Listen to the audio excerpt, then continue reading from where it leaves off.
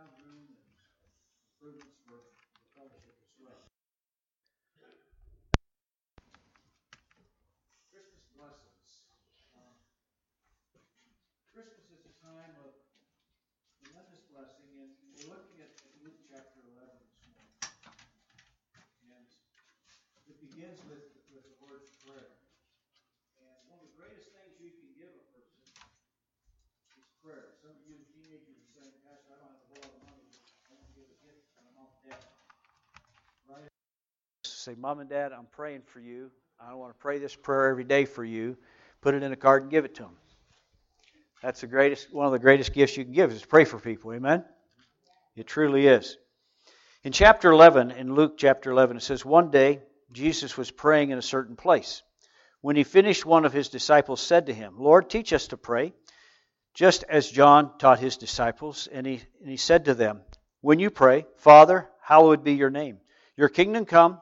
Give us this day our daily bread, and forgive our sins as we forgive everyone who sinned against us. And lead us not into temptation. Then he said to them, suppose one of you has a friend and goes to him at midnight and says, Friend, lend me 3 loaves of bread, because a friend of mine is on a journey, has come to me, and I have nothing to set before him. Then the one inside answers, Don't bother me, the door is already locked, and my children are with me in bed. I can't get up and give you anything. I tell you, though he may not get up and give him the bread because he is his friend, yet because of this man's boldness, he will get up and give him as much as he needs. So I say to you, ask and it will be given to you. Seek and you will find. Knock and the door will be opened to you. For everyone who asks receives, and he who seeks finds, and to him who knocks the door will be opened. Which of your fathers, if your son asks for a fish, will give him a snake instead? Or if he asks for an egg, will you give him a scorpion? If you then are evil and know how to give good gifts to your children, how much more will your Father in heaven give the Holy Spirit to those who ask him? As we look through the concept of prayer, we realize the tremendous blessing. And at the end of this, we find that it's the best gift is in verse 11, and we'll get to that in a moment. Jesus and the disciples were really needing to pray. Now, if Jesus, being the perfect man of God, needed to pray, where does that put us? On our knees, 24 hours a day, 7 days a week, right? I mean, we're to have a prayer attitude in our hearts at all times. And so we see the Lord's Prayer as being the disciples' prayer. It's a prayer outline for us. It's not necessarily just a Lord's Prayer that we repeat and repeat, but it is the prayer of surrender. It is a prayer of willingness to forgive, and it just opens up our heart. And we pray, and prayer is based on a sonship. We are brought into the kingdom of God. We are sons and daughters of the Lord Jesus Christ. And we have rights to pray and talk to our Father as our Heavenly Father. It's not about a friendship. Yes, we are friends with God. We're friends with other people. But it's a sonship. And sonship holds a little bit stronger tie to it than just a friendship. God never slumbers. He never sleeps. He's always on duty to answer our prayer, to work with us through the time of praying. In such prayer of intervention and intercessory. We see that throughout the Lord's Prayer, how it just moves mightily through different steps of persistence. Persistence is in the prayer, it talks about knocking on the door. Ask, seek, and knock. Ask, seek, and knock, and just continue to. Those are elements of persistence in prayer. And it's an urgency of boldness. It's an urgency. God, I desperately need you to help me. As we was viewing a video in adult Sunday school class this morning, it was sharing the concept about how to submit to God. And how that folks sometimes will just ask for things, material things that we need and want in life. And God said, I'll supply them for you. but our heart has to be in submission to God. Our heart has to be wanting Him more than anything else, overwhelming God's reluctance. God is not reluctant to respond to us as we have an earnest heart, wholehearted in prayer. And it's not wanting to obtain objects and things, but obtain a relationship with the Lord Jesus Christ. To pour out your heart before Him and say, God, I need You every hour. I want what You have for me. I desire, God, blessings from You, but God, I want to give You my heart. I want You to feel my heart. I want You to come deep inside of me. That is what the prayer life that they're speaking about, of being persistent, asking, seeking, and knocking. Jesus encourages prayer by reminding us of the nature of the one for whom we're praying. He urges us from the lesser to the greater. Human parents, we want to meet needs. We want to bless our children. We want to give them good gifts. When they ask us for something, we want to give them what's good for them. Now, it might not always be what they're asking for, because we know that sometimes children ask for things that's not going to be good for them in the long run. And so a parent will do his very best to give him those gifts that are not harmful, but gifts that will help them. And our Heavenly Father is greater in His intensity than you and I. Our Heavenly Father is greater in His intensity than you and I. He wants to give us a great gift. He wants to give us the best gift. He wants to give us the gift that's going to be energized bunny. Ever giving, energized bunny, just constantly moving on. It's a battery of never have to be recharged, in the sense that you get recharged through the presence of Almighty God. There's this energy that takes place. And that best gift, that very best gift, is that gift of the Spirit. And if you then are evil, know how to give good gifts to your children, how much more will your Father in heaven give the Holy Spirit to those who ask Him? The Holy Spirit, the power of the Holy Spirit. Jesus came and lived among us. He lived on this earth as a babe in the manger. And the babe, came so in turn He could send His presence to us. And He did it through the cross. Paid the price for you and I's sins.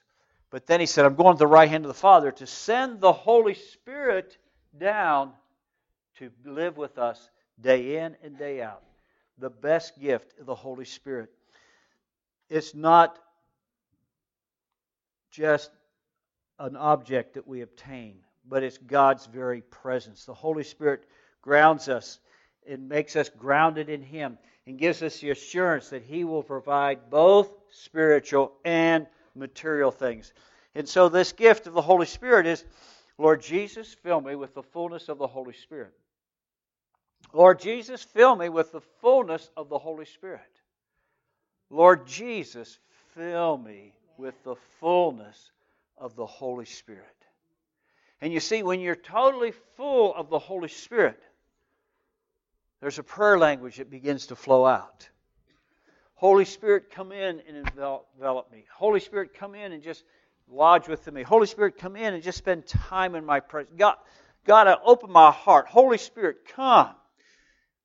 You see, God wants to come in pure vessels. And so we ask God to purify us through the blood of Jesus. We say, Lord Jesus, forgive me my sins. Now, Lord, fill me with the fullness. And the fullness is that ability to pray in tongues fluently in God's presence. And you start with a word or a syllable that sounds like gibberish, for some people would say, and it doesn't make sense. But as you continue to practice what little bit the Holy Spirit gives you, then you begin to pray in that prayer language. And this gift is something that you can use every day. This prayer language is something you can use in tragedy. When tragedy strikes, you can begin to pray in the Spirit and know that you're communing directly with God and that the devil can't intercept the prayer. It's your heart and your spirit praying out to God. And it's so important that this gift is motivating us to live a pure life. And that's how we keep the light of the gospel flowing, is keeping the Spirit flowing. Praying in the Spirit and allowing the Holy Spirit to cleanse our vessel, allowing our Holy Spirit to be illuminated deep inside. And so how do we receive this gift? We simply walk in a spirit of repentance and say, God, I'm sorry for the sins I've committed. Cleanse my heart, purify me. And now, Lord, that my heart's clear and you have forgiven me, I want all you have for me. I want this prayer language. I desire you, Holy Spirit, come. And Holy Spirit, come and motivate me to pray in this prayer language that will draw me very, very close to you so that I can say no to the things of this world when they begin to distract me. When the world begins to distract me from God, I can say no. Just, what is sin? Those things that distract you from God. If it distracts you from God, you need to stop doing it. Now, it might not be a distraction for someone else, but for you, it's a distraction. And you need the presence and the power of the Holy Spirit. Holy Spirit, the very best gift. Come and live within me. The best gift. God wants to fill you to overflowing. And we say, how do I do it? You raise your hands. You may be in the shower. You may be driving. But more often than not, it's a quiet place. More often than not, it's around an altar. More often than not, it's someone leading in worship and you begin to raise your hands in worship. You say, Holy Spirit, fill me to overflowing. Holy Spirit, fill me to overflowing. Holy Spirit, fill me. And you see, it's that asking, seeking, knocking, that persistence that you will be filled to overflowing. When Pastor has an altar call, come to be filled with the Holy Spirit. When we have prayer, come for the Holy Spirit. And you just keep on coming and saying, I'm not giving up until God has filled me with this presence. Because with this presence, I'm empowered to say no to sin. I'm empowered to produce the Word of God out of my heart into the lives of others. I'm empowered to be a disciple. I'm empowered to be a servant of the Lord Jesus Christ. I'm empowered to love people when they don't love me back. I'm empowered to be an example of God's grace and His mercy to mankind. We're not perfect, we're just forgiven, and we're empowered by the presence of the Holy Spirit. Lord Jesus, fill me with this prayer language. Lord Jesus, touch me with this gift. As parents give good gifts, our Heavenly Father wants to give us the very best gift, and that is the Holy Spirit living in us and through us mightily. Chapter 11 goes on and talks about Jesus casting out demons and Beelzebub, and he gives a great dissertation about how that he works through the power of the Holy Spirit. In verse 21 it says, when a strong man fully armed guards his own house, his possessions are safe. But when someone strongly attacks and overpowers him, he takes away the armor in which the man trusted and divided up the spoils. He who is not with me is against me, and he who does not gather with me scatters. When an evil spirit comes out of a man, it goes through arid places, seeking rest and does not find it. Then it says, I will return to the house I left. When it arrives, it finds the house swept clean and put in order. That it goes and takes 7 other spirits more wicked than itself, and they go in and live there, and the final condition of that man is worse than the first. As Jesus was saying these things, a woman in the crowd called out, Blessed is the mother who gave you birth and nursed you. The story of Christmas. The story of Christmas is Mary, who was a precious lady, who was blessed to be the mother of Jesus. Blessed. This woman in the crowd recognizes the profound teaching of Jesus about demonic people being delivered. And if they don't fill up the vessel with the Word of God and Christian music and Christian activities, they find themselves in a worse state. You see, our bodies and our minds are trained for God. He created us and formed us to give Him honor and respect. And if we don't fill our vessel, whenever we've been delivered from demonic forces, if that person isn't filled with the presence of God and the Word of God, they'll slip back and be worse than what they were. And so Jesus is giving this great teaching. And this woman is overwhelmed and she said, "Blessed is your mother. Your mother is really blessed to have you. You have such an honor the way you speak, and we honor you, and we honor your mother. Your mother had to be something special to raise you the way you are." Now tell me, doesn't that make you feel good when people come up to you and say, "Your child's doing pretty good"?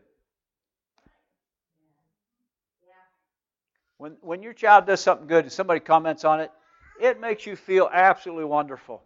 And here is Jesus getting a compliment about his mother and the fact that his mother did a good job raising him. This lady was just calling it as she saw it. And it's unusual for this to be because women really didn't speak out much. They were pushed down in society. And so for a woman to speak this, it distinctly makes a very remarkable imprint in this story about the fact that Jesus was brilliant in understanding godly principles. Why? Because he was empowered by the Holy Spirit. When he was baptized with John, the Holy Spirit descended upon him. In the power of the Holy Spirit, a new anointing, a fresher anointing, a greater anointing moved upon him before he went into ministry. That greater anointing came, and then he spent that time in the wilderness being tempted by the devil. And in the process of that, he won the victory. He did not succumb to the devil's pleas. And so when we recognize the fact of how much God loves us and cares for us, he is empowering us to live for him. God wants us to live for him. And so this lady is talking about the fact that Jesus is so special because he understands Scripture, because he's God's Son. They didn't understand that. They didn't understand the fact that the dove descending upon him represented the power of the Holy Spirit. We have the privilege of understanding all that, but this lady possibly didn't understand all that. She was just commenting on the intelligent dissertation that Jesus has just declared. And Jesus has a response to her. He replies, "Blessed are those who hear the word of God and obey it." Those who hear the word of God and obey it. Jesus never once says, "My mother's not blessed. My mother is just a human being who was a good person." He never once degraded the fact that what the declaration was. She was a blessed woman. She was a blessed woman. But when you read the story throughout, you find that Jesus' mother went with him through the cross. And she believed. So Mary was blessed because she was used by the power of the Holy Spirit to conceive Jesus. So Mary was blessed because she was a human being, but Jesus was conceived by the Holy Spirit, miraculous conception, miracles. So she was blessed. But she was more blessed because she heard the message of Jesus and walked in obedience. So the fact that you're here today, you're more blessed than Mary, because you have heard the word and you're trying to obey the word to the best of your ability. Oh, you might not be perfect at it, but you know what? Practice makes perfect. And you keep reading the word and keep seeking the word, keep seeking the presence of God, and seek that Holy Spirit. Oh, that best gift. And allow that gift to come in and empower you. You see, it's all about empowerment. The Word of God empowers us. The Holy Spirit empowers us. The Holy Spirit builds our faith. The Holy Spirit gives us the ability to say no to sin and yes to the Lord Jesus Christ. The power of God is magnificent in the Spirit. And that Spirit will empower us to be vessels of glory and honor to our Heavenly Father. To see the beauty of this beautiful, beautiful experience of Mary. Blessed are you. The reply the Lord was making was the fact that he didn't deny Mary that she was blessed. But he went on to tell us that those who follow the Word, the Virgin Mary was blessed in believing on Christ and following Him. And you have that same privilege of following Him. A natural relationship is not as important as spiritual relationship. Yes, Jesus saying, I had a natural relationship in the birthing of my mother, but the greatest thing is that you hear the Word of God and that you obey it. You'll say, well, Pastor, why do we need that? Why do we need the power of God? Why do we need the Word of God? It's God's design. It's God's design. And as you go on down through the chapter, you'll come up to this verse in chapter 33. It says, no one lights a lamp and put it in a place where it will be hidden or under a bowl. Instead, he puts it on stand so that those who come in may see the light. Your eye is the lamp of your body. When your eyes are good, your whole body also is full of light. But when they are bad, when the eyes are bad, your body also is full of darkness. So to it then, that the light within you is not darkness. Therefore, if your whole body is full of light and no part is dark, it will be completely lit as when the light of a lamp shines on you. Your eye gate. Your eye is so important. Bright lights. We're so all about Christmas and bright lights. It's that shining star over Bethlehem that the wise men follow and find Jesus a few months, maybe as much as a year after His birth.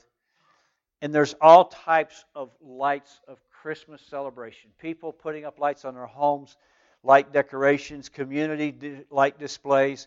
Just tremendous amount of light at the Christmas season. And the light of the gospel shines out. When our eyes are not being able to let in the light, darkness comes deep within inside.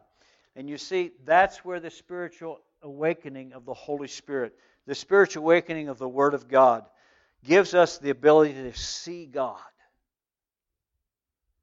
You wonder why people haven't seen God. It's because their eye gate hasn't been opened to see. The Holy Spirit can open the eye gate to see the light of the gospel. The Holy Spirit can open the eyes of folks to see the light of the gospel. And when the light of the gospel comes in, it illuminates all the way down deep inside of us. The light of the gospel of Jesus Christ. And letting it come in and just soak in. Why isn't everybody getting that? It's because darkness. When you allow darkness to come in, darkness can literally snuff out light. If you put enough darkness and you just continue to turn the lights down, darkness continues to happen. We can dim these lights down to where they're just barely lit, and then out it goes. And if you'll notice, a lot of times a candle will burn down to the very little bit, and then out it goes. When we don't take in the Word of God, when we don't take in relationship with God, we don't take it strong enough stand that we're going to have God in our life, the light keeps dwindling, keeps dwindling, keeps dwindling. And when the light dwindles, the darkness overpowers, continues to push out all the light. And pretty soon, that person has nothing to do with God. Pretty soon they get antagonistic towards God, and they don't want anything to do with God. It's amazing how that God put all of this together. And as we celebrate this Christmas season, we must realize that there are people out there who are suffering because they don't have the light of the gospel. God is the one who is the one that lights the lamp. It's the person of the Holy Spirit. He provides a blazing illumination down deep inside of our hearts. And that illumination goes out to the world. If anyone doesn't see the light, if people don't see the light of the gospel of Jesus Christ, it's not God's fault. It's their inability to get rid of sin. It's their inability to hear the voice of God. God has put the blazing light out there. He's lit the lamp. And we must open our eyes and allow the light of the gospel to come into our entire body. The same spiritual realm of moving into God is letting our light shine before Him. You see, the light comes in and it comes back out. The light comes in through the gospel of the Lord Jesus Christ. The light comes in because God opens our eyes to be able to see the light. The men Jesus were addressing at this time, they were very wise. They were very intelligent. But they were not in the light. They were actually in darkness. And their own wisdom and their own superiority kept them from the light of the gospel. But the person whose motives are pure, when your motives are pure and you're open and you're completely being in Jesus, the light of the world, it floods your deep inside of you, and there's a spiritual illumination that enlightens you by Christ, His power, His resurrection. The entire ray of light comes through this baby Jesus, who's born on Christmas Day, puts a light deep within our hearts. And when it illuminates down deep, and the presence of the Holy Spirit lives within us, and we pray in this prayer language, and the Spirit of God begins to ooze out of us, we have the ability to walk in forgiveness. We have the ability to let the light of the gospel shine, and to let the power of the Holy Spirit pray through us.